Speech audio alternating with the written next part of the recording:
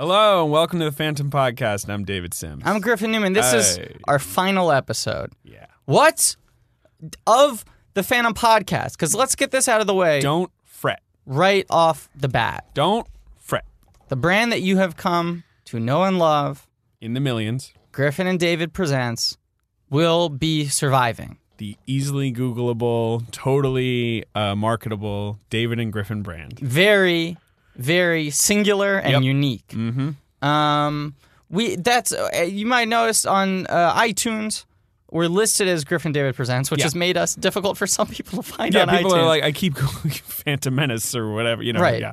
Anyway, I Google the Phantom matter. Podcast, and I get a podcast about the Phantom, the old radio serial. Hey. Guys, you could have gone with my suggestion, which was Griffel and Simsberg. Griffin Griffin, Simsberg. Yeah, that would have been so easy to Google. Yeah, of course, that's the poet That's laureate. an autocorrect nightmare. Poet laureate of the Phantom Podcast, Ben Deucer, a.k.a. Hey, Ben. the Purdue, a.k.a. producer Ben. A.k.a. Hello, Fennel. Hello, Fennel. Yeah. Hello, Fennel. Oh, well, oh, God, what a panty dropper that one is. Maybe we should be called Hello, Fennel. We could be called Hello, Fennel. That might be easier to Google. I'll contact iTunes. So we were talking about how do we keep the show going, and there were a lot of ideas, things we thought we wanted to spotlight, do podcasts about. Some longer form, some one-off episodes. Yeah. And I had a breakthrough last week. We went to go see Mad Max Fury Road, and I showed up.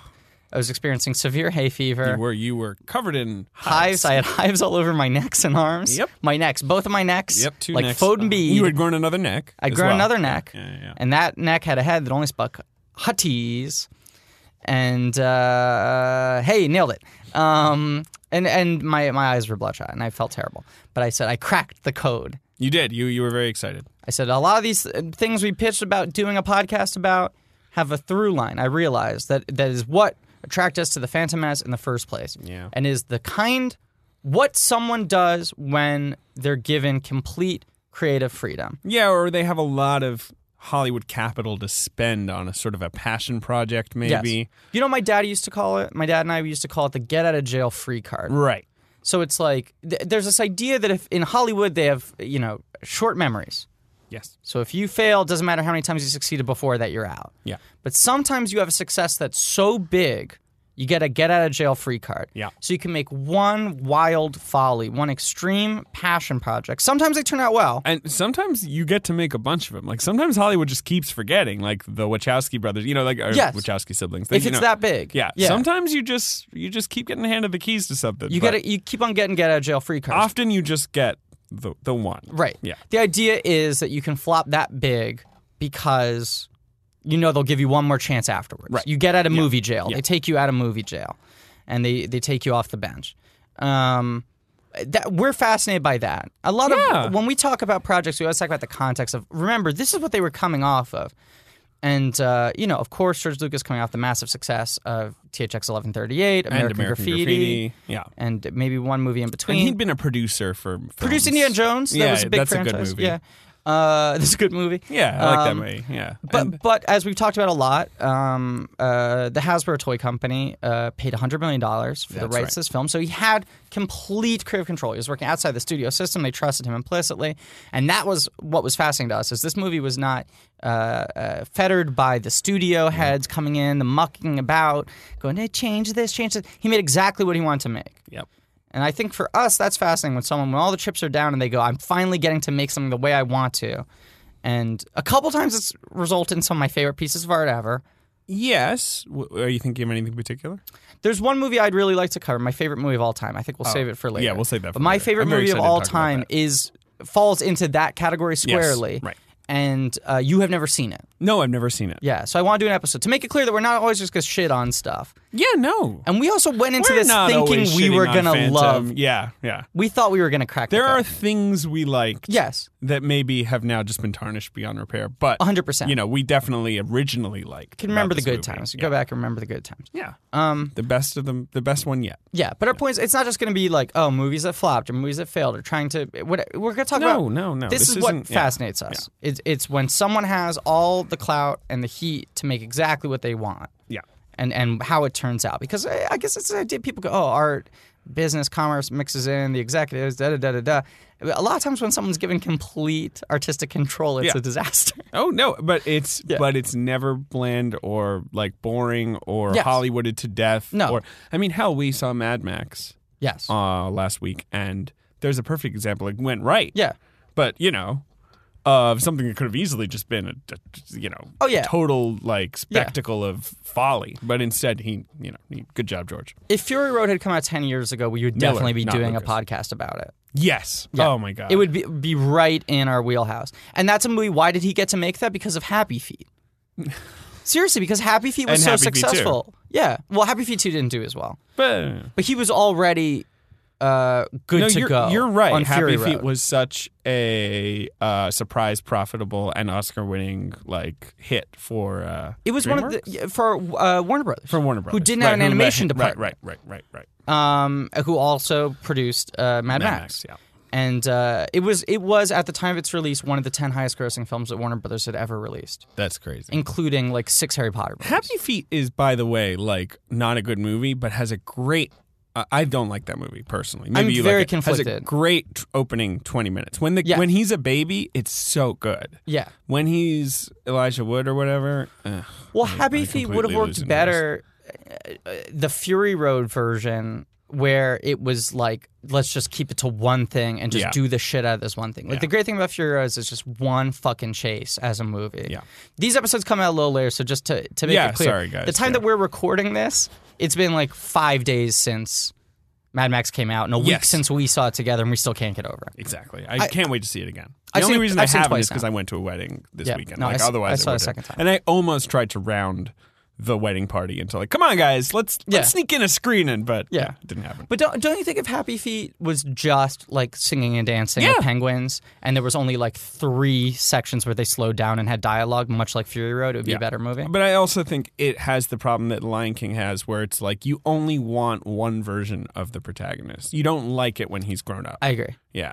Everyone, the early Lion King's the best part of it. It is, and the later part of The Lion King is only watchable because of everyone else. Like, at that point, you're not very interested in the main character anymore. We're doing a great job of not talking about The Phantom Menace at all right now. Let's talk about The Lion King. That movie is not good. Lion King, I agree, is very flawed. It's a really, really, shoddy movie with some, like, it's got some great stuff. transcendent bits and pieces. Yeah. And a generally very clever eye towards, making a movie that children will be obsessed with. Much like Frozen. Frozen, I love. Frozen. Like Frozen. I call it Frozen. Frozen, I love a lot more than The Lion King, but I also think it's a flawed movie. Yeah, Frozen, it came off the vine so quickly for me. I watched it again and I was like, oh, I don't, Both of those movies have that weird alchemy, though. There's an X factor that kind of it transcends and covers up its flaws. Yeah, by how well it works when it works and how exciting the basic by the themes hand are. And kinda, yeah.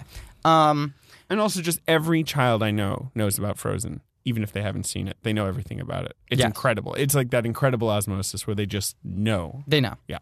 Getting back to what this podcast is ostensibly about. Addams Family Values. I love Addams Family Values. Can we do one on that? Because that's literally one of my favorite movies. Yeah, I would happily do that. Eat me. That wasn't me telling that. That was a Pugsley reference. That's an AFV pull for any of you AFV fans out there. So the podcast is going to continue. We're going to cover other things. We've gotten a lot of suggestions from fans. We've talked about a lot of things. Yeah. I think by popular demand, our hands are tied. We got to do Judging the Judge. I get 50 tweets a day about this. No, Judging the Judge. No, I don't get a single tweet. So you might think we're joking, but Judging the Judge is coming up. Yeah. So here's the idea.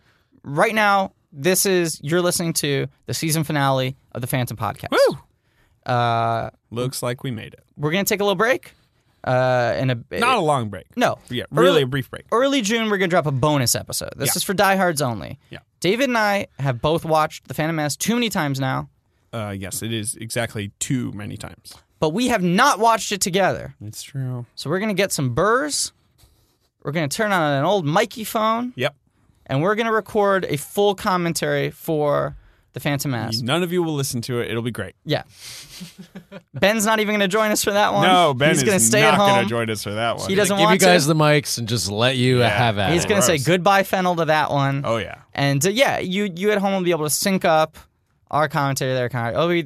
Just two sad, defeated men Yeah, no, making but it through it'll the be good wasteland because of it'll be Phantom. like a goodbye, like a It'll Viking be a good- funeral. Oh, to- hopefully, to will be the last Phantom time Menace. that we ever watch the movie. Nah, definitely not. I'm definitely going to watch it again. Yeah. And if I have kids, they're going to fucking watch the movie. It's Yeah. going to be unavoidable. Early June commentary episode. Then we're coming back week or two after that with Judging the Judge. It's 100% happening. Yeah, I'm going to have to watch the movie The Judge. I'm really excited. It's great. So it's terrible. So if you're subscribed to Griffin David Presents, it will just be a continuous podcast. We'll have Judging a the new- Judge. We will have a new title in terms of how we present it. The artwork will be different, but it'll be the same fucking podcast. Wherever you listen, it'll be right there in the same place. Yeah. And then after that, I don't know. We'll see. After that. We're gonna we'll figure something. We'll figure it out, but we'll keep the theme going of grand follies or wild successes coming off of massive successes. Yeah, What people and do when they're given complete Judging the creative Judge freedom. fits that because David Dobkin had just made Fred Claus. Did he make something in between? I have no idea. He made the change up, which was a big flop. My take on it is that it's Downey Jr. coming No, off the heat I agree of with the you. Avengers. I movies, know. being able to make whatever he wants. The Change Up is another movie I never saw, but it's really bad, right? It's bad. That's the one with the Ryan Reynolds and Jason Bateman. Jason Bateman, Peanut Pool. Yeah. I think I've seen Peanut every Fountain. David Dobkin movie, which is astounding because I like zero David Dobkin movies. You don't even like Clay Pigeons? Is that the one he? It's was that- okay. It's okay. Yeah. Shanghai Nights is bad. Wedding Crashers is bad. Mr. Woodcock. I've never seen that. He did reshoots on it, Okay. but I haven't seen it either. Okay. That All movie right. was taken away from its director, Craig Gillespie, who also directed Lars and the Real Girl and Fright Night 3D. He has the weirdest filmography in the world. Fright Night is so good. I think Yeah, Fright Night's really good. Lars and the Real Girl is incredibly overrated. I like some of it. Fright Night's really good, and Colin Farrell deserved an And it's Oscar not like nomination people for are it. going around. Yeah, he does. I agree with you. Yeah. It's not like people are going around saying like Lars and the Real Girl is the best, and I still think it's like really overrated. Yeah. But back to the matter at hand. The Phantom Menace. Star Wars episode 1, The Phantom Menace. It was supposed to be part of a big sci-fi saga, and it never got off the ground. As we all know, there's only one of these movies, Yeah, and that's what's definitely. fascinating to us is that it's a dead end. We started this podcast, not this episode, but 9 episodes ago. We started this with one explicit goal. Answer one question. So simple. Answer one question. Is it simple? We thought so. Yeah. Much like Sarah Koenig, we thought answering one question was going to be easy. That's still going on, by the way. Yeah. They got some J testimonial. I don't care about Sarah. And what's anymore, crazy but is it's very we exciting. answered her question on our first episode. Of course, yeah, we know the answer. Yeah, Anand's guilty. Yeah, No question. fucking lock them away forever. Anand and Jay did it together, and they're both guilty. That's why the stories don't make sense, because each of them has half the story, because they're trying to... No, I understand. because they I don't... do think, Adnan was involved, Jay was involved, in some Right, way and or the another. stories don't match up with anything because each of them kind of has half the information, but they have to cut out the parts where they were involved. And it's dumb, stupid. Dumb. Anand and Jay are dumb. We've come in with one question that we thought was easier to answer, and we failed entirely. Yeah.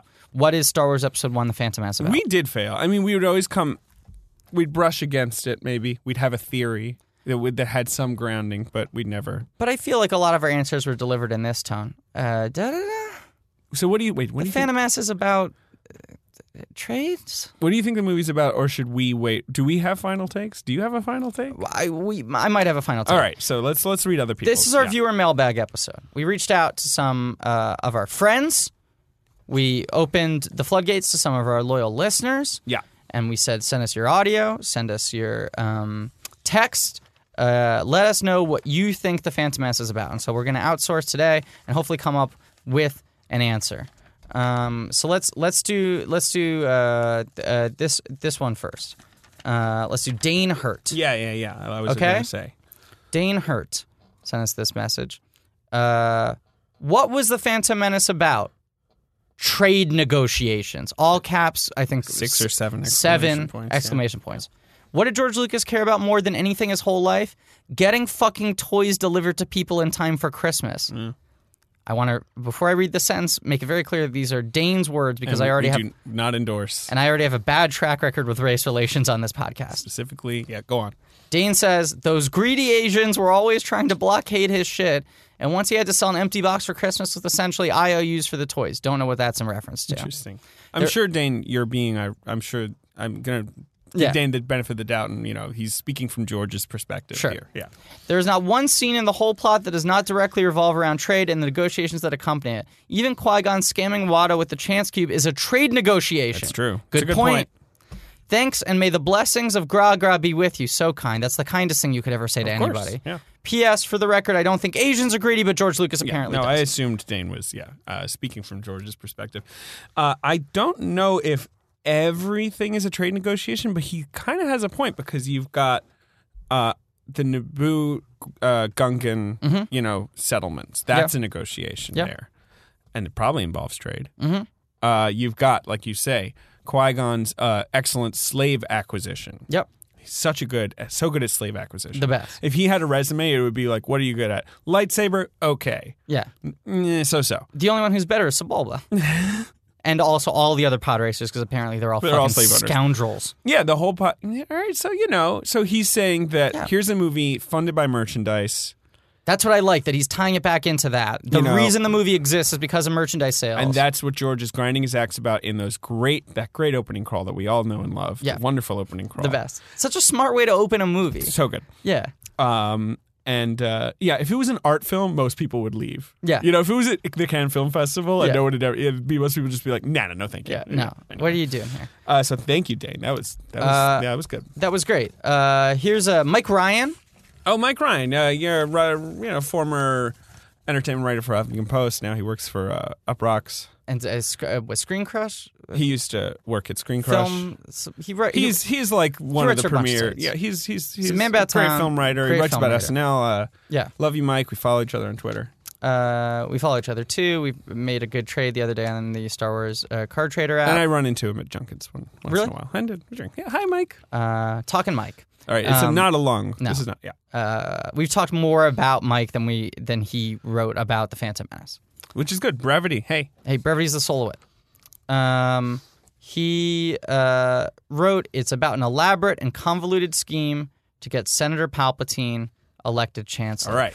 Now this is interesting. No, he's absolutely on the money here. Mm-hmm. I know exactly what he means because everything. The end of the movie. What happens? I believe he gets elected chancellor. He does. Yeah. Valorum, there's a vote of no confidence. And what spurs all of that? This crisis in Naboo. Mm-hmm. And what spurs the crisis in Naboo? The Trade Federation being told to do this by the Sith. Mm-hmm. And what, why are the Jedi sent in? Because of the blockade. It's all doop, doop, doop, doop, dominoes falling, Palpatine elected. If that's the case, though, the movie is a total failure because we barely see Palpatine, and who cares? We're not arguing about whether or not the movie works. Yeah, no, we're asking what it's supposed to be about. But he's right. That is probably the biggest arc, and that covers the most of the movie. Let's go back to the title. What's it called? The Phantom Menace. Yeah. Should be called the Holographic Menace. But right, but who's that holograph? It's Darth Sid. And who does that dude look a lot like? Gra-Gra? No. Palpatine. Oh, Palpatine. What if it was Gra-Gra, though? Oh, God. What if he had that classic Gra-Gra mouth? Yeah. That's no, hot so Gra-Gra you're right. reps. He's the Phantom Menace behind the scenes working to get Palpatine elected chancellor so that... Who knows? We don't get to see the rest. We don't know. But I do think that was the Phantom Menace, was this idea Palpatine puts on a cloak, gets Darth Maul out of their fucking studio apartment onto the terrace and is like, yo, you got to get out there and get some shit done. Mm-hmm. Why? Because he's just trying to clear up everything. But it's a brilliant ploy by him because he's playing his own side against his other side. He's playing Palpatine's Naboo against Sidious's Trade Federation. He's talking out both sides of his mouth because he's going to the Asians and he's going, hey, block the trades. And then he's going... The Asians. Yeah, and then he's going to the Senate, and he's like, I don't know what I can do. And Valorum's like, I'm out of here. And he's like, I guess I got to take... I don't know. Yeah, the way he humbly accepts the role, he's like, I would never have thought he knew. It's what 9/11 truthers accused George W. Bush of doing. Like sure, creating a conflict flag, so he can solve it and be the hero. Right. Why? So you can ascend to power and become an evil motherfucker. Yeah. Maybe? I don't know. Just... Mike Ryan's significant other, Kate Erbland, who's also a great film writer. Oh, it's not included here in this packet we have Kate. because she emailed me directly. Didn't listen to my directions. Whatever. Love you, Kate. I told her to email us at Griffel and Simsbury. Kate is the coolest. She's a film writer. Kate's you great. should check out her shit all over the place. She writes for The Dissolve. She writes for Vanity Fair sometimes. I think she's the best. It's been writing for she's great. Here's what she wrote to us. Opening sentence: I'm really worried about you guys. Yep, fair enough, Kate. Yep, good point. I'll Thank see you Kate. soon. Here is my hot take, and hot take, of course, has a hashtag. Yep, one word. I don't know what The Phantom Menace is about because I've never watched it. Crazy. Yep, because when the movie first hit theaters, even my then teen brain could recognize that it wasn't for me. I think I may have said to a friend, "This ain't for me." I do know, however, that Jar Jar Binks is in it and he sounds extra horrible. The Phantom Menace is about Jar Jar Binks and thus about horrible stuff. That's the whole thing? Yeah. Nail it, Kate. Yeah, that's the thing. It's horrible. It's Yeah. just horrible. Yeah, but I had to read it because it's like someone who hasn't seen it. Yeah. Her But they take is know. as spot on as anyone else's take. Yeah. It's about a bunch of horrible things. It is ostensibly about Jar Jar. Sort of, Because yeah. Mike's point is it's about Palpatine. Right. But we argue it doesn't do that well. Yeah, I do no, think that's what it's no. trying to be about Right. and doesn't execute That's it what well. the actual plot of the movie is about. George might say that's what it's about if you asked him. But if you watch it, Jar Jar is such a prominent part of the film that it feels like it's about Jar Jar. Yeah, and you keep on stupid expecting things. that it pays off in some larger way with Jar Jar. It's a dumb movie. I fucking hate it. All right. How about Lux or Ramona? Who should we? Let's read Lux here. Lux Alptrom, a longtime listener. Follow her on Twitter. Hey, Lux. And good friend. I should mention that too. But the fact that people listen to the podcast for me now overshadows the fact that they're my friends in real life. Agreed. The Phantom Menace is a complex tale of the depths a man past his prime will sink to in a misguided attempt to mine the nostalgia of an entire generation for profit. Just she's saying that's Palpatine's plan. I'm sure. I'm very confused with this one. She thinks that Palpatine is trying to mine the nostalgia. So maybe growing up, Nostalgia for science fiction, I'm sure she means. there was another trade blockade, and so Palpatine's doing another trade blockade. I don't get this one, but yeah. No, I know what she's talking about. The trade blockades. Yeah. Thank you, Lux. Let's do an audio clip. Let's mix it up because we've okay. got a couple audio clips here. This is from the great Christopher Compton, and he wrote in, drops mic, realizes he was using his phone as his mic, picks up mic and checks it for scratches. This is a funny intro. I like it. And here is his audio clip. So let's take it away, Ben Deucer. I think this is a movie about kids and the power of kids. So if we look at the storylines of the movie here, we have a very young boy who earns his own freedom from slavery by winning an impossible race. We have a very young girl who is somehow queen of her own planet. And we have set up as the villain of the movie, we have an old man who play acts as an even older man when he is in his evil form. And I think this theory also explains the presence, the omnipresence of Jar Jar Binks, who, when you think about it, in the theater, seems to offend and repulse all adult members of the audience while having zero negative effect on children in the audience, which I think goes to show who's meant to be celebrated by this movie. So I like this a lot. The I do children too. are our future is essentially the take. Yeah. Because you've got yourself Anakin. Yep. He's got some bright future ahead Yeah. of him. You got Amidala. She's solving a planet's whole problem. George is making this point too that maybe children are more equipped to deal with our problems than adults. Why Yeah, not children elect a can preteen? have- yeah. Children can have an angle on things. Yes. Like Amidala arrives at the Senate and they're like, committee hearing. Yeah. And she's like, no. I believe she says committee. Committee. hearing. I think she says committee. Yeah. I know she says it. She's like, no, vote of no confidence. Now, she has been manipulated into that position by Palpatine. But But he's the gross old man. That's the point. He's the villain of the Exactly. piece. Yeah. We shouldn't trust the elders. The children the- are our future. Old. Bad. And Jar Jar, Qui-Gon's a big old piece of shit, he's a too. big old piece of shit. He's a slave owner. Yeah. Compy is a very accomplished actor and storyteller himself. He's been writing this big fantasy saga for like the last 15 years. Okay. He started writing this thing as a child that is grown in mythos. He's created his own universe, more expansive than the Phantom Menace universe. Okay. And like once a year, he will perform this story. It's like a free-form story of the land and everything. Right. So he spent a lot of time sort of creating and analyzing the nature of mythology, grand mythology. And I think he has a really, really smart take here. It is for kids. And George, when people complain about The Phantom Menace, he goes like, well, adults are taken too seriously. It's a movie for kids. He does say that a lot. He says that a lot. That's fair. So that And Jar all Jar ties is very together. childlike. Jar Jar is very child. I thought that's what he was building up to. Jar Jar yeah, definitely yeah. appeals to children because I think he is like a child. Yeah. And the way that the other Gungans treat Jar Jar is reminiscent to how an adult like teacher would penalize like Jar Jar. They would be like, Jar Jar, you're in trouble, so you should be in charge of our whole army. Right. Jar Jar's like the class clown, and sometimes the way you deal with the class clown is you make him the line leader. Yeah, you promote. That's very good. I like that. Yeah. Right? Giving them responsibility. Yeah. Maybe they'll focus their energy there. Right. You're going to be saltine distributor. Griffin, were you saltine distributor? No, I was usually line leader because I was the class con. They were like, you have to lead people in a positive way. Right. Saltine distributor, though. That wasn't the title. It was snack giver. I don't know. Yeah. My school had jobs. Yeah. I went to a war camp. No, you didn't. I know where you went to school. It was no war camp.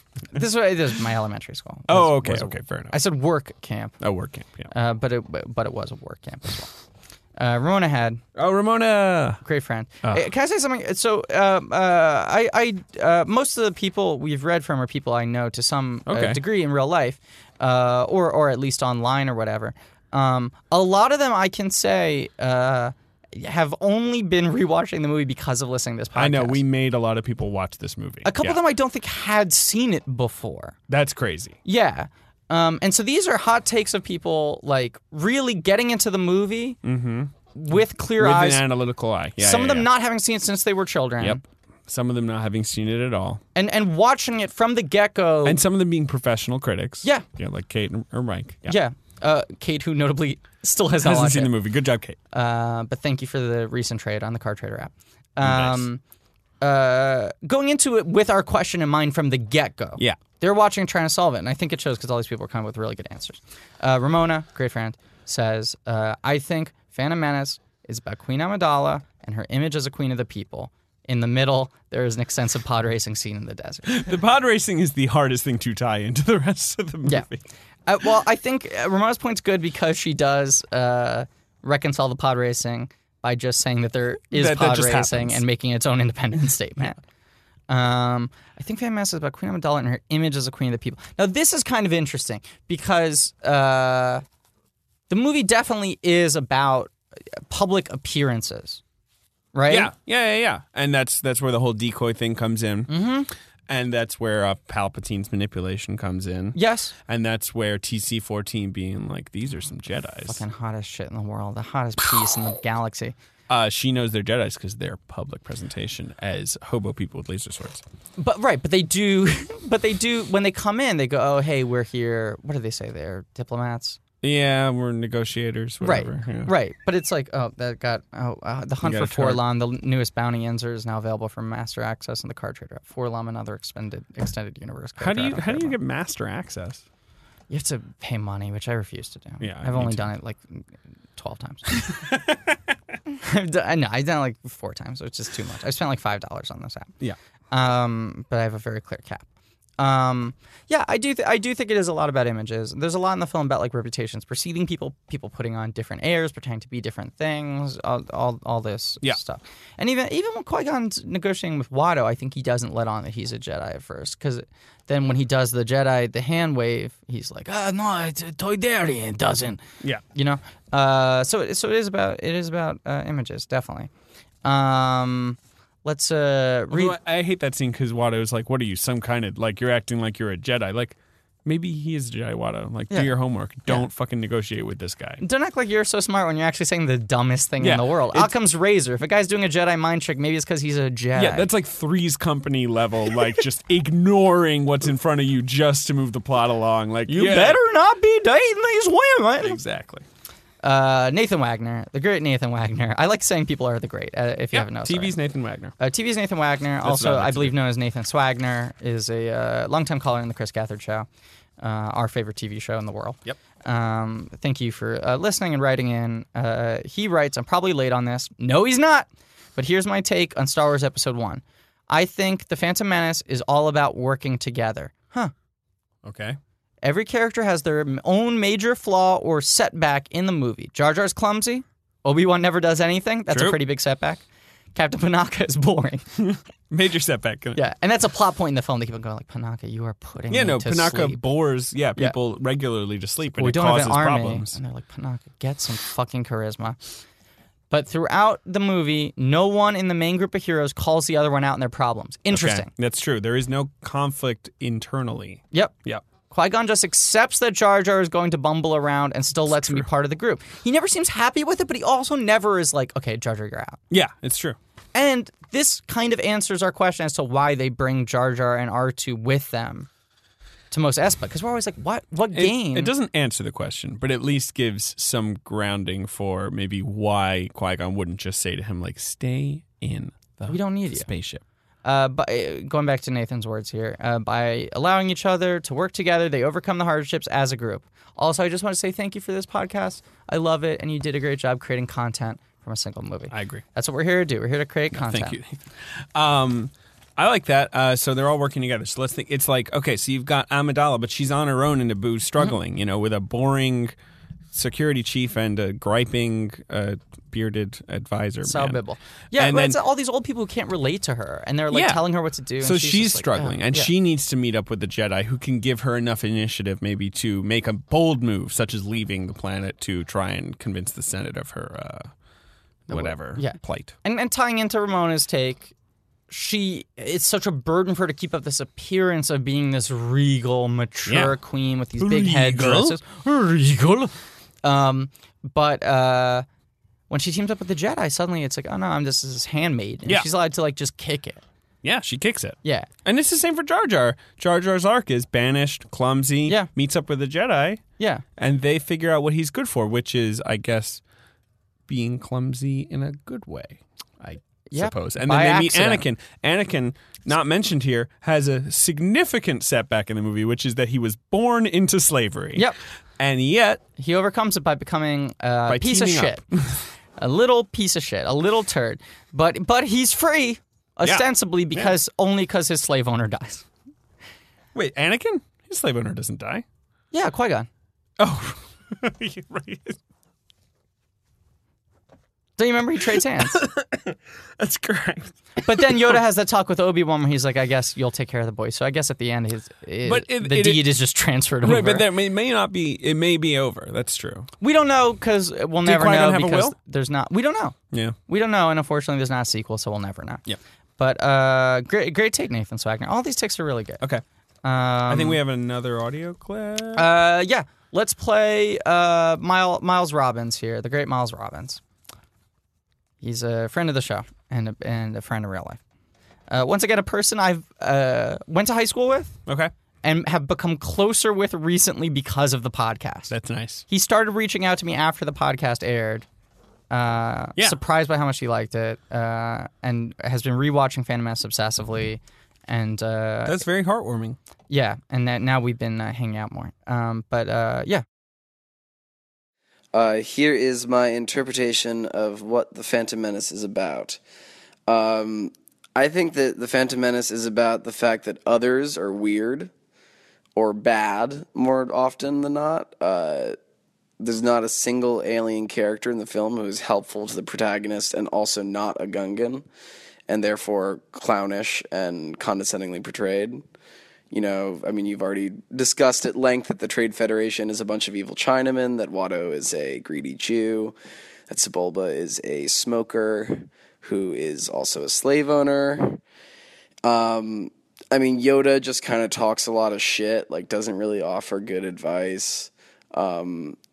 You know, when there's a corrupt bureaucrat whispering in the ear of the chancellor, it like just happens to be the blue guy with the phallus ears. And you kind of notice that the humans tend to hang with the humans and the others hang with the others. I think there's only one time we see an alien hanging out with a human, and it's Watto, and he's with Warwick Davis at the pod race. But that can also be arguably interpreted as dwarves belong with the weird aliens, which is, you know, kind of furthering the offensiveness of the idea. I think that the only chill alien characters in the movies are the movie. There's the two announcers I think are neutral, and Anakin is friends with like a baby Rodian, which is the green. I've read somewhere that there's a character named Greedo, somewhere in the fan fiction, so they're Rodians. Yeah, so there's this little baby Rodian, and he just kind of like moves his arms around. So I don't think he's really a significant enough character to consider him to be like on the good guy's side and also, relatable. Like, there's no aliens who are relatable. It's like the humans are us, and then the other things are weird and scary or strange or annoying or silly. But there's like no, there's no like understanding or empathy for the alien characters. Like, they're always others. So I think that the Phantom Menace is about like how like you stay with your kind and I'll stay with my kind. So it's racism, basically, is what the Phantom Menace is about. I like that. I agree. It's a xenophobic piece of shit movie, is what you're saying, basically. Yeah, because we've been wrestling with the how to get to Racism Street. Yeah. How to get to Racism Street, but also just these creaky stereotypes that the movie is like throwing in our face. And it's like, what larger point is he trying to make? And Miles came up with a clear through line, which is all the humans in the film either have regal British accents. They speak like graduates of RADA. Yeah, they're like BBC newscasters. Yeah. Or they just have these like mid-Atlantic accents, like all the American characters in the film. Right, like Anakin or Padme. Padme. Padme, not Queen Amidala. Padme Nabire. Not Padme Amidala. No, Padme Nabire. But the aliens are all gross, and he was saying, except for the Gungans, and they are gross, but they're helpful. They're gross. But they're they little spit babies. And they slobber. They're friendly little babies. They're little babies, and to Miles' so they're point, othered as well, completely othered. To Miles' point, Jar Jar is a fuck up. Like, he's a pain in the ass in the movie. Like, he's not a bad guy. No, but he causes a lot of damage, and ultimately only saves the day by causing accidental damage that is positive. Correct. So it is like, well, the other is either stupid or evil. Yeah. Jar Jar's stupid. He means well, but he's stupid. Big old stupid face. Everyone else is evil and conniving. George Lucas clearly has weird issues that he hasn't dealt with. But here's a good point to offer a little correction. Weeks back, I had mentioned that I thought that the seeming racism of the film was at odds with the fact that George Lucas was such a big supporter of African American rights. And made the film Red Tails because he felt like a black history was not represented as much in the media as white history. And he hired a black director for it. And, he wasn't, he made efforts to make like people of color be represented in that film through like not just in the cast. That was a passion project. He was originally going to build large sound stages in California. But I feel like there's a but coming though. Well, he didn't get the zoning for it. His neighbors didn't approve, so he instead, with this land he has, decided to turn into affordable housing. Oh, yeah, no, I heard about that, which is great. Yeah. He does a lot of great shit. Yeah. And I said that he is married to an African-American woman. Right. Which is correct. Okay. I, at the time, I believe, said, I think she's the editor of Jet magazine. I think you did say that, or Ebony magazine. You said either Jet or Ebony. Yep. Turns out she's one of the most successful venture capitalists in the world. So you're just an idiot. I'm an idiot and a racist. I mean, is it racist to assume that a black person would be in charge of Jet magazine? No. But is it racist that you're like, I don't know, she's important. She's like the editor of Jet magazine. It's racist to assume that if she's a successful black businesswoman, that it must be. It's like a fashion magazine or something. Yeah. You're an idiot. Yeah, I'm an idiot. Legal. She gave a great TED Talk that you should all look up recently. Okay. What's her name? I don't know. I don't remember it either. Is it Melissa Lucas? Is that? Anyway. I think that was his. Or is that his sister ex-wife or something? Or ex-wife? I don't know. Okay. But she gave she's like the chief financial officer of DreamWorks Animation, but she also ran a hedge fund. Oh, so she's like, she's just a useless. Her name is Melody Hobson. Yeah. Okay. But she's done a lot of stuff. She's a very impressive lady, and I apologize for assuming that you worked for Jet magazine. You're a piece of shit. I'm a piece of shit. If there's any through line to our show, what this show is about, it's that you are the Jar Jar of the show. I'm the Jar Jar and of I'm the Captain Tarbles. I'm the Jar Jar of the show. So you're the secret success, but also Its a greatest lot of weakness. calamities occur. Yep. And I'm next to you on my what are this thing? What do they ride? I don't know what they ride. My Gungan creature. Can I take a brief detour? Yeah, go ahead. Little merchandise spotlight. No, sure, yeah, of course. Yeah, got to wrap it up. Got to wrap up all the threads. I got to do a little merchandise Yeah, spotlight yeah. here. Oh, right. Do you know what this sound is right here? That sounds like Comtech chips. This is $30 worth of Comtech chips. Wow. I have not been able to recover my Comtech reader. Good. Perfect. Great. So we're just going to open the They're chips. just extra useless. And we're going to play for you the sounds of how the chips sound just physically as items, as plastic tchotchkes. I'm actually a little excited to hold these things because I've heard about them so Okay, so much. this is a cardboard box, and inside is a Taco Bell bag. Ooh. This is wrapped in a plastic Taco Bell bag. Oh, wow. Yeah, so let's just rub some of these chips together in here. What do you got? You got the I a got Boss a Boss Nass. Nass here. Okay, and I got here. What is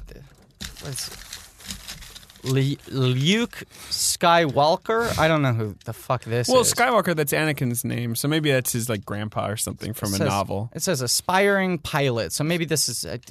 We got Qui-Gon, we got Amidala.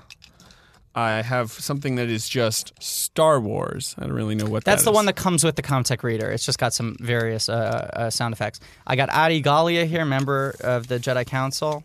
Yes. Rick Ollier. Ben is excitedly showing me. Yep. Oh, I got two of the big ones right here. I got Anakin Skywalker. These are all numbered, by the way, and on the back they have a name and a status. Anakin Skywalker, son of Shmi Skywalker, owned by Watto. And then I got Kaya D. Mundi. And I'm going to play for you right here. Here's the sound of two Comtechs being rubbed together. Yeah, this is really exciting podcasting. I'm just looking for TC14 right now.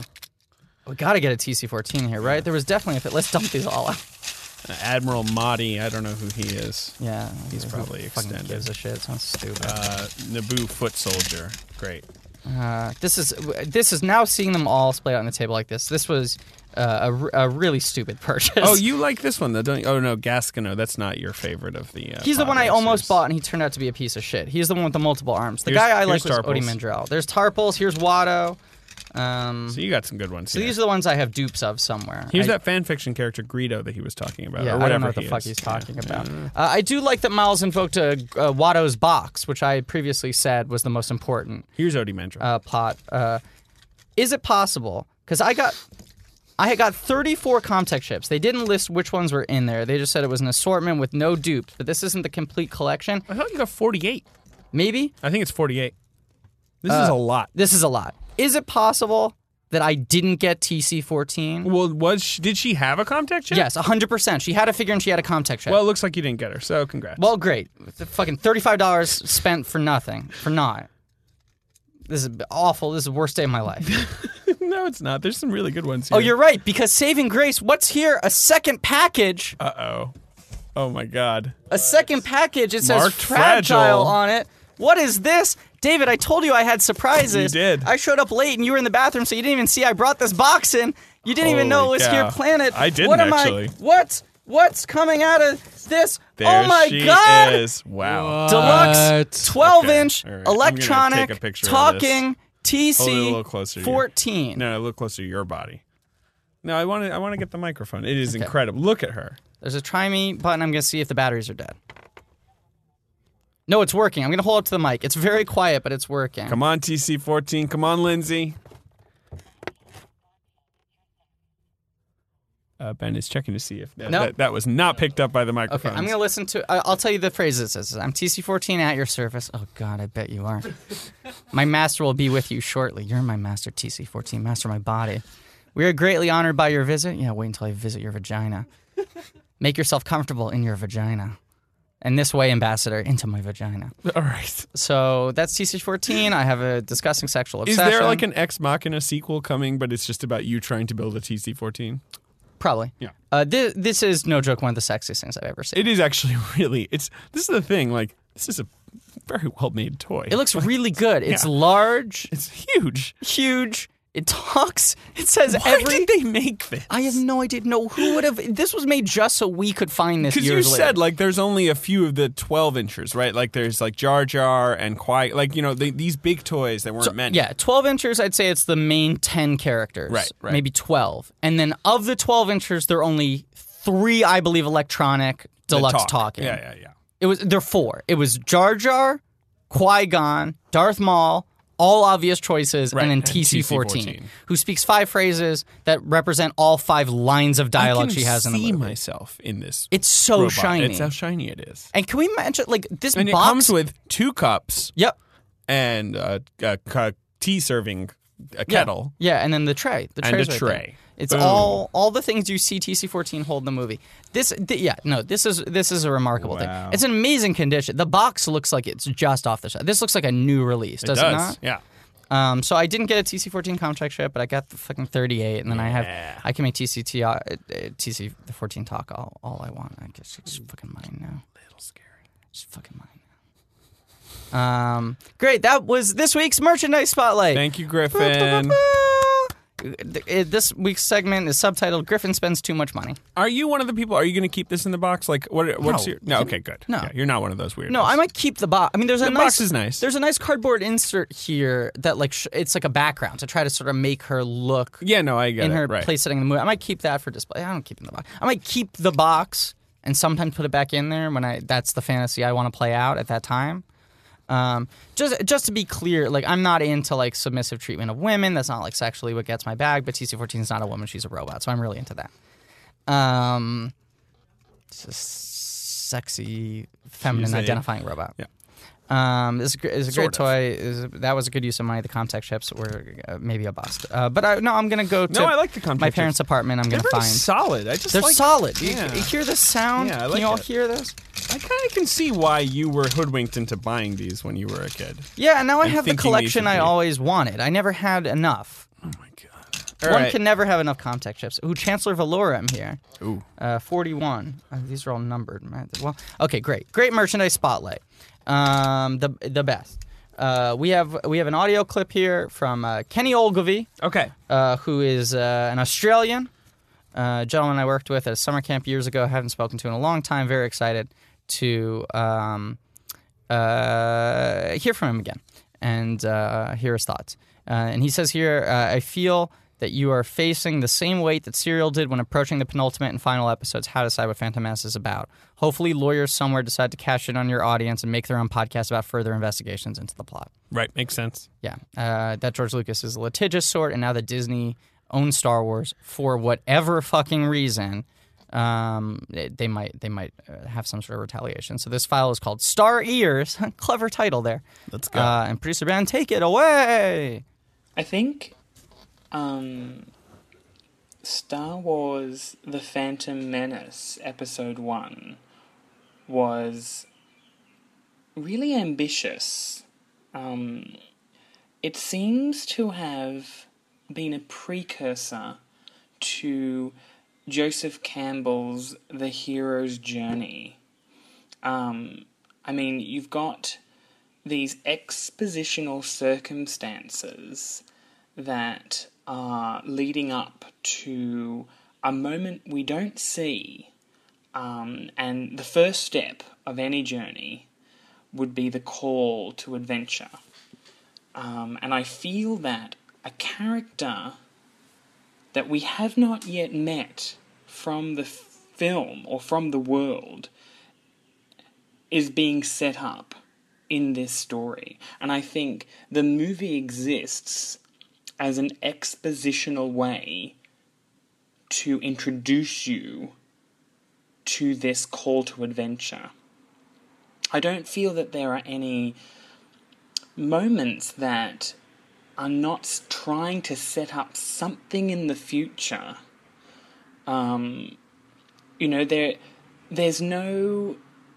There is certain storylines that are, adventurous and using that journey. But there's no old wise man at the side of the road. I mean, you've got all these older characters who should be mentors, and the idea of the mentor is looked at in the film, but the wise old man, the wise old kung fu master on the side of the road who is hidden from the hero and deceives him and guides him on a journey. It's just not there. there's no paradise to return to. There's no, this is what we're fighting for, and this is what, there's no stakes that are, there's nothing at stake. There's no gravity to those stakes. I think the best way I can describe that is, when I saw Lord of the Rings as a trilogy, you could see that hero's journey well established, and that what are we fighting for? The Shire. And I feel that, that film really bookmarked the journey of the Lord of the Rings really well, ignoring a lot of other source material from the books, and really returning to that paradise, and ignoring things that happened at the end of the book, just to visually give that audience this is paradise, and this is what we've achieved by adventuring. I agree, Kenny. It's a movie about nothing. I feel like that's your take in summation. It's a movie about nothing. It's a bridge to nowhere. And it doesn't follow the storytelling principles maybe it's trying to follow. Yes. Yeah, and it feels like Campbell it's, stuff, as we've talked about a lot, it feels like it's setting up a lot of things that we never get to see because they only made one fucking movie. That's not how you make movies. This is the problem. It's not how you make movies. I just applied chapstick. It's not how you make movies. Every movie should work as its own individual experience. You can't put stuff off to go, well, someday we'll get to that later. See, I don't agree with this entirely. But Really? I agree with it to some extent. It's just I feel like this is being lobbed at the Marvel movies a lot right now. But all those movies are pretty enjoyable on their own. I think a couple of them are really handicapped by that. But I even think less about that and more of other franchise starters that never took off, like the tougher Handsome with it. Mouse. That's the thing. Like Iron Man, that's its own movie. Yeah. It is a franchise starter, but it doesn't seem like one. Oh, Yeah. I'm not saying within the Marvel I'm continuity. just saying like you're with the starter. You can't just be like, guys, you wait for the next one. You got to be like, Yes. here's a movie. Did you like it? Yeah. Okay, then let's make more. I might have already referenced this on the podcast, but I remember reading some interview with noted director McGee before the release of Terminator Salvation. You referenced this to me. I'm not sure if you referenced it on the podcast. And it was before that movie came out, and that movie was supposed to be the start of a new fucking Terminator franchise. It was going to be its boring own shit, trilogy by of the way. boring garbage. Yeah. But they were talking about Common and how small his role was in the first one. He went, well, I told Common we got big plans for him in the second and third film. And it's like, no, you fucking, his character becomes interesting in 2 and 3, make it fucking interesting in the first one. And then make it more interesting later. I completely Why agree. put a character in a movie to have him do fucking nothing? That's just common sense. Hey, God, producer Ben is so smart. Ben, I heard you have your own hot take. Ben, we want to hear your hot take. Oh, I got my own hashtag hot takes. All right. Oh, boy. So, the Phantom Menace is this shadowy figure that's pulling the strings behind the scenes, right? Okay. Controlling destinies, affecting many worlds, the universe in his hands. This movie's about the man. Oh, you're saying like capital T, capital M, the man. That's what I'm saying. Well, that's interesting. And just quickly before we analyze your analysis, I want to make it clear that you were reading that from a pre-written text. Poet laureate himself. Because I don't want people thinking that he just spins this shit off his brain and suddenly every time he's so concise. Griffin. Hey, smart, good work, good writing, but don't think that came right off the top of the dome. Put the ruler away. Producer Ben, poet laureate. Great take. I do think it's about the man. We talked from the beginning. There's this weird distrust This is of a good point. Yeah, we haven't talked about this organizations. enough. Yeah, a distrust yeah. of business, big business, a distrust of government. Yeah. For a man and of patriarchy. For a man who's super fucking wealthy and seemingly has the power to do whatever he wants, It's true. make a movie completely out of the studio system. Yeah. With no one telling him what to do. He hates He hates rules and regulations. He Yeah. hates bureaucracy and debate and all that, But in a way that feels like it's the product of someone who is directly suffering with the consequences of that on a daily basis, which it could not be less true. I mean, yeah, I know. He's completely shielded from But it. he is someone who hates studio systems and things like that. Yes. That is for sure. Yeah. And he's made a movie about the child female ruler of a planet who wants to do her own thing and is blocked at every turn By old white men. by old white men. Also and known as- middle-aged white men. The man. Also known as that man. I just by want fucking Sio Bibble and his Sio ilk. Bibble and his bearded So cronies. you're locking Comtech. Yeah, I together made now. a big discovery, which is the Comtech chips each have a little indent in them. If you could stick them together, you can lock them together. It's like Lincoln Logs. It's pretty cool. All right, second hot take. Oh, ooh, you have 2 hot takes? Oh, boy. Oh my God, Ben Deucer. All right. So, is it maybe perhaps about the representation of evil? Reading off a pre-prepared document. Go on. A phantom devil, the greed of man, vanity, racism, war, Yeah. and a whole lot of slavery. Yeah. No, you're right. Like, what is the Phantom Menace? It's not just a guy in a hologram giving orders. It's all of these Phantom Menaces. These things we can't define. It's the most banal Privilege. of evils. Right. You know? Yeah. The sort of privilege and An conformity. evil so banal, they don't even know that that's the problem. Yeah, They're casual focusing on the- bigotry, things like this that just sneak into our daily lives. you know? Sports gambling. Sports corruption and gambling. gambling. Yeah, the thing that started my father's long ascent towards financial instability. Cut that out. All right, cutting it. Cut it And lastly, third take. Oh boy. Boom. Okay, I like it. guys, is this a representation of nihilism? Ooh. The stalled politics, Yeah. the urban decay, fighting for a cause, but what cause? It's useless. Who's our hero? I don't know. Nothing matters at the end of the day, guys. Right. Everything's going to crumble, grind to a halt. The Jedi are ants trying to affect, like, you're firing a bullet at a train. Yeah. It's not going to make a difference. Yeah, excellent point raised in that pre-prepared statement you just read off computer screen, Ben. No, I agree. The argument that the movie is sort of about futility. I mean, we complain about, like, what the fuck Because at is the end of the happening in this movie, they're like, great, the trade negotiations are over. The Gungans and the Naboo people are at peace. But then it's Yeah, like, the but idiot Palpatine saves the got day. what he wanted. yeah, Qui-Gon died. Anakin is just a slave in another person's hands. Like, Jar Jar is, like, getting promoted Jar Jar is in charge of things now. for incompetence by accident. This is the banality of evil.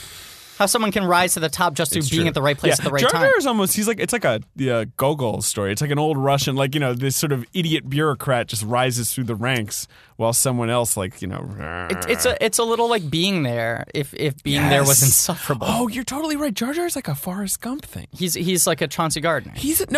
Chauncey Gardner or Forrest Gump, because Forrest Gump is a total ripoff of being there. Yeah, they go, what's your name? And he goes, Chance the Gardener. And they go, oh, Chauncey Gardner. Like, they make it into a fancier name, but he's just he's adult. He's like a man-child who's a gardener. That's one of my favorite movies of all time. Being There's a great movie. Forrest Gump is Yeah, okay. sort of the proto-Jar Jar. These These are all good Those takes. are hot Ben. takes. Those are hot takes, and they definitely... Ben, I'm going to need some mittens for those yeah, takes. Yeah, they're definitely a little too hot to handle, and also it's easy to come up with takes that hot when you take the time to write them in advance. I'm not diminishing your accomplishment, but I want to make it clear, you and I are just riffing, David. Oh, yeah. We're just going off the top of the dome. We're like jazz musicians. Yeah, We're going, exactly. bam, bam, bam, It's bam. almost, the things we don't say are as important as the things we do. 100%. Especially during fan fiction episodes where you mostly talk about Qui-Gon's penis. Oh, God.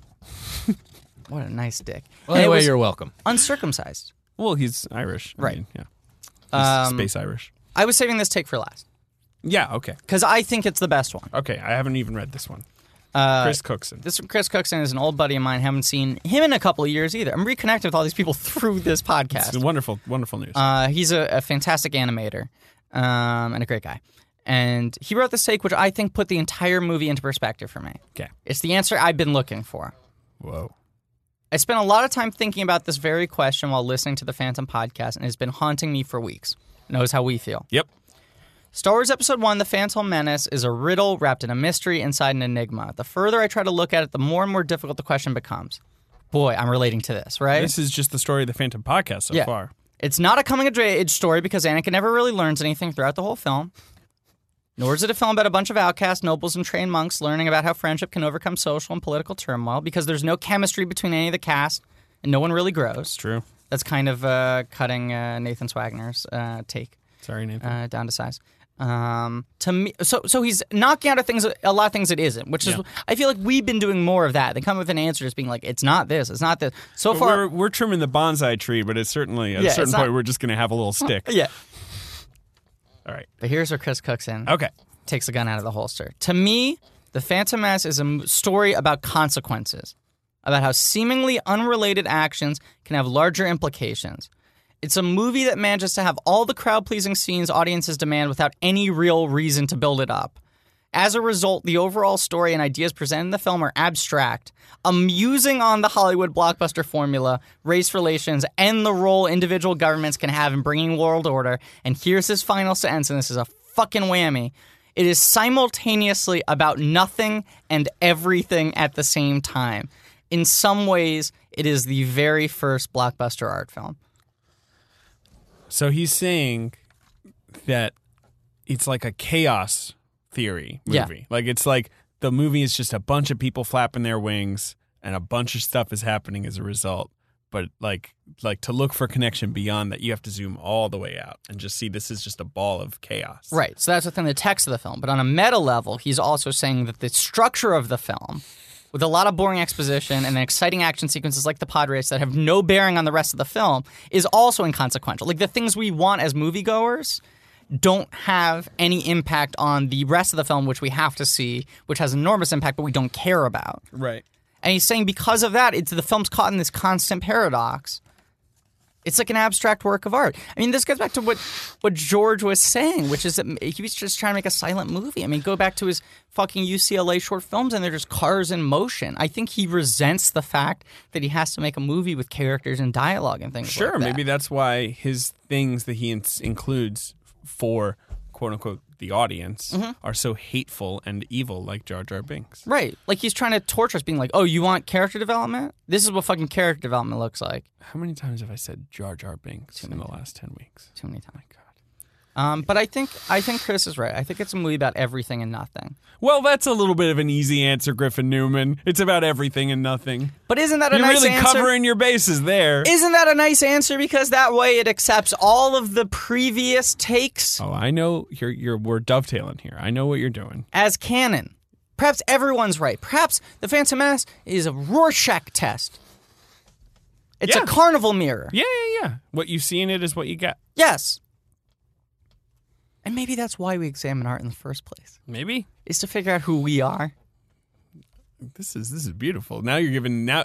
So really, what we're talking about though is what is this podcast about? Right, because, right, why do we watch movies? You're bringing it all the way around and then zooming out. Listen to music, read books, because we want to find things that make us feel alive, that make the insufferable, mind-numbing, overwhelming reality of existence make sense for just a second, right? Sure. We don't know why we're on this That's fucking what we're planet. looking for in art. Yeah. Why are we alive? It makes no sense. Why are we the dominant species? This makes no sense. We could be on a planet with a bunch of aliens where we're all living together, and instead we're the only species that's evolved to this point, and we have fucking Jamba Juices and shit, and we wear Skechers. How did this happen? It makes no sense, and it's overwhelming. And you see a movie, and for 2 hours, you go, it's about the Fury Road. It's about getting the wives back to the green homeland, place. Yeah. to the green place. And it makes you feel better. And it goes, yeah, we should treat women more nicely. Things like that. It makes you feel good. And the Phantom Menace is going, oh, you want that? You want that sort of satisfaction? I'm not going to fucking give it to you. And it's just throwing so much garbage out in your face that you can't fucking process it. And we sit here for 10 weeks and we try to break it down and we can't do it. It's impossible. It is impossible. And that's what the movie is. we are Sisyphus rolling up the fucking rock up a hill. The movie's saying, oh, you want movies, you want exciting space travel, this is what it is, except it's not. And so now you have to take a long, hard look in the mirror and figure out who you actually are and what you want to do. I feel like I've learned a lot about myself doing this podcast. Yeah, I've learned a lot about you and about myself. Thank you. Yeah. So maybe that's what the Phantom Menace is about. Wow, listeners, I wish you could just see that. That was like experiencing Miles Davis, like Yeah, that was jazz at its height. That was- There's a real bitches brew in here. Bitches brew a sweat. I'm hungry. I'm hungry too. Well, so we'll be taking a little break. We'll be coming back with a bonus app early June Yeah. of the feature-length commentary. Our last time watching The Phantom Menace that week. God. Yeah. And then we'll be doing Judging the Judge. And after that, I mean, sci-fi is fun to cover. So you know what I'm thinking? IMDb has a feature where Similar to? movie connections. Yeah. So you can see like other things that are similar. So we can see if we can find any comparisons here. Let's see here. There's a references section. So apparently Phantom Menace references Casablanca, Citizen Kane, The Wizard of Oz, Metropolis, and the Buster Keaton classic Seven Chances. I did not pick up on any of those references. Yes. But apparently it also references the film Viva Zapata because it features the line, wipe them out, all of them. Okay. Stupid. But let's look up here. Other similar film... Wait a second. What do you got? I guess is one of the similar films to The Phantom Menace. So a movie that came after it. But there's a section here and it says followed by. Followed by. Star Wars Episode 2. Well, that one assumes that would have been the title of the failed sequel that was not picked up by a studio or anything like that. Right, Ben? I'd assume so, yeah. Yeah, but sometimes IMDb has credits for films that are in development. Yeah, right, exactly. But hold on, this one has a subtitle. It says Attack of the Clones.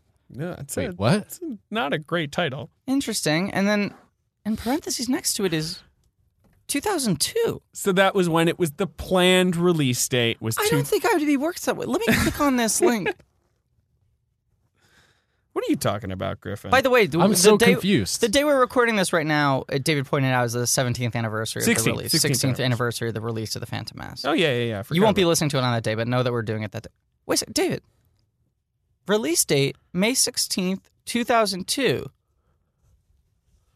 Box office gross $310 domestic? $310. So it probably just played in the one No, theater. $310 million. Runtime 142 minutes. Ben, you have 120 a IMAX shocked version. face. SoundMix DTS, Dolby Digital EX, color 2.35 to 1 aspect ratio. This sounds like a finished movie. There's another movie. There's another movie. Star Wars movie. The whole time under our noses. There's who'd have thunk? He did it. The crazy bastard. The crazy bastard did it. He pulled it off. Star Wars Episode 2, The Phantom Menace. I assume the whole cast is back. Wait, yeah. Well, Ewan McGregor's Obi-Wan Kenobi, of course. Natalie Portman is Padme, of course. And then playing the role of Anakin Skywalker, Hayden Christensen. Oh, the guy who was in Life is a House? But that's weird. Everyone, other actors are the same, and then suddenly... So is this set significantly in the future? Is Natalie Portman going to be wearing old age makeup because Probably. enough times passed? And Griffin, that title... how much concept of time do you have here? I don't know. That title, Attack of the Clones. That's a mediocre title. I would think, though, I mean, what? The breakout star of the Phantom Menace was Darth Maul. Well, or Gra. Right. Sure, yeah. Darth Maul dies. He does. So you're just going to... Wait. So we've just discovered there is another Star Wars movie. I can't... This is crazy. This is huge, by the way. This is insane. We're going to need to clear out... Judging the Judge, but then we're going to need to clear out some time to do this. We're going to do Judging the Judge, and then I think we're going to devote another 10 weeks. We're going to become What's it called Attack of the again? Podcast. Attack of the Podcast. There you we'll go. do Attack of the Podcast. But most sequels, right? When you make a sequel, you go, what You did the audience... focus on the breakout hits of the first What do they movie. like about the first movie? What do they not And like? by the way, Phantom Menace made a lot of money. It is not that surprising that this sequel happened in one way, you know? More surprising that we didn't know about it. I'd I say don't know what that's a about. major bluff on our part. A major goof. Yeah. It's a flub. It's a spoof and a I'm goof. sorry, as the producer, I should You have. should have been on top of that. Yeah. Ben. You Look. should have known. Sorry, Like, guys. you spend too much time writing your hot takes. Oh, boy. Weeks and weeks Since on your week hot one. takes. Why do you think they were the fucking diamond cut wording? Because he was writing them for 10 weeks. All right.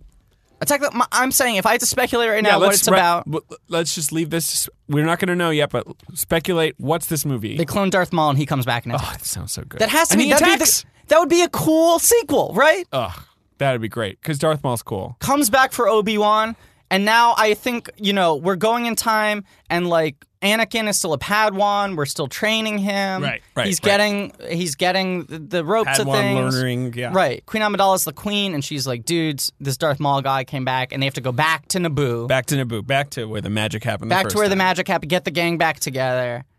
Jar Jar is now Probably- a general. He brings in the army. They all have to take on the clone version of Darth Maul. That Yeah. sounds like a great fucking movie. Based on the Phantom Menace, that makes sense. That would be the obvious sequel. You'll have a lot of Jar Jar because he's all over the Phantom Menace. But now he's a little more like he's become the very thing that we used to mock. He's become the man. Yeah, right. The Trade Federation definitely won't be involved because Done. they were defeated. Out. And that plot point didn't And- work. Fans didn't like it. Why would they bring it back? And then Darth Sidious will probably be involved in some way again. Maybe he's doing the, he probably did the cloning. him and Palpatine or whatever. They're going to be around. He did the cloning. That's they have to beat the Darth Maul clone army, but then they also have to realize wait, who made this clone? And maybe because there was so much groundwork laid in episode 1. Yeah. And we talked about it. Right. Anakin and Obi-Wan finally realize how corrupt the Jedi Council is. Yeah. And bring it down. Yeah. You know, and Yoda maybe is your chief villain in episode 2. That would be awesome. Because, like, that guy, you know, he's blocking them at every turn. But that's the point. All power is bad. Absolute power corrupts absolutely. Yeah, so- and also, hopefully, you know, Anakin and Obi-Wan take a quick trip to that planet with the glory holes and they suck each other's cocks.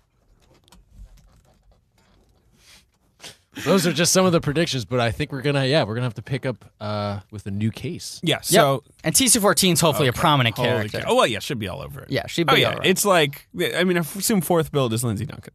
Yeah. Yeah, They make an probably. electronic 12-incher? They know That's what they're because they doing. knew. So there's an episode 2. That's insane. You know, this actually all seems very familiar. I might have actually, like, been aware of that at the time. I think I just sort of focused so hard on Phantom Menace. You know, the crazy thing is, now that we're talking about it, I think I might have seen it 3 times in theaters. And you maybe own a ton of toys related to it, is my I my brief might guess. have a whole thing to launch into there. But I don't remember anything about it. No, me neither. I don't remember anything about it, but No. I probably spent upwards of $200 on merchandise because Jesus, at that you were point, older. my allowance was greater. Yeah, Oh, boy.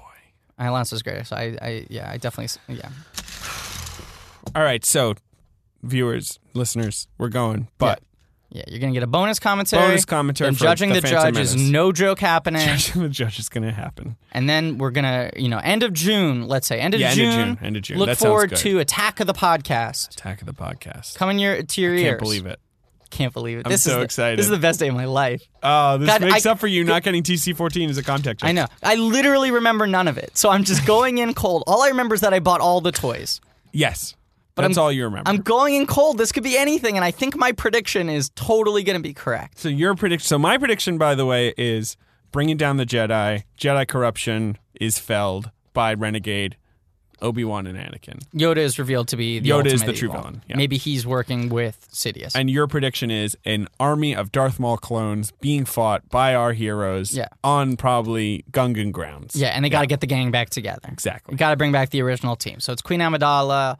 It's maybe even some of the handmaidens. Rick Olier's in there. Yeah, definitely Captain Panaka. Oh, Jesus. Yeah, Jar Jar, R2, C3, TC, Gra Gra, Watto. Sebulba pops up. all again. our favorite friends. They all team up. It's like it's the Avengers. That sounds great. We need every character from the Phantom Menace universe to team up. My because they're- expectations could not be higher. They couldn't because be the higher. whole time we're complaining, ugh, this is a movie pointing to a sequel that never happened. It happened. There was a second Star Wars movie. It happened. And also, I mean, look, fan response was not great at the time of its release. He had to take that constructive criticism I'm to sure heart. he did. I'm sure he took everything that they said to heart, especially about like too much CGI, not enough practical elements in your sets, things like that. I'm sure he was like, "You're right, guys. Next time it's going to be a little more tactile." Yeah, I own all the toys, but I know nothing about it, and I can't wait to crack in. All right. Wow, that episode was long, considering that we had almost nothing. We had a lot to wrap up. There were a lot of loose threads, and we made a huge discovery. Whew. Producer Ben, in conclusion, Oh, it's been great. It's been fun. Oh. I don't have a prediction though. I need like a week or so to. no, I wasn't asking for today. I was asking for He doesn't have conclusion- anything. He doesn't have any conclusion hot takes. to this season of our podcast. Oh, so in conclusion, I'm kind of happy to see it wrap up. Yeah, me too. You know, Definitely. Yeah, new movie. Goodbye. Fuck you forever, Phantom Menace. Yeah, Yeah, pretty good much. riddance. And I look forward to Judging the Judge. And I guess I got to check out this episode 2. Yeah, we all got to check it out. But first up, The Judge. Everyone grab your... Yeah. Go to your Redbox, grab a copy of The Judge, watch it. The only way to watch The Judge is from a Redbox copy. It's a movie designed for Redboxing. And it's, I guarantee you, a hot piece of garbage. And the question we're going to ask is, did Robert Downey Jr. think he was going to win the Oscar? That's the question? That's the question. Okay. Because Like I going think... into this movie or making this movie? We'll talk about it next time. Yeah. Thank you all for listening. Thanks, guys. Thank you for being a man. friend. Goodbye, Phantom Menace. And as always, keep on monging those gorgs.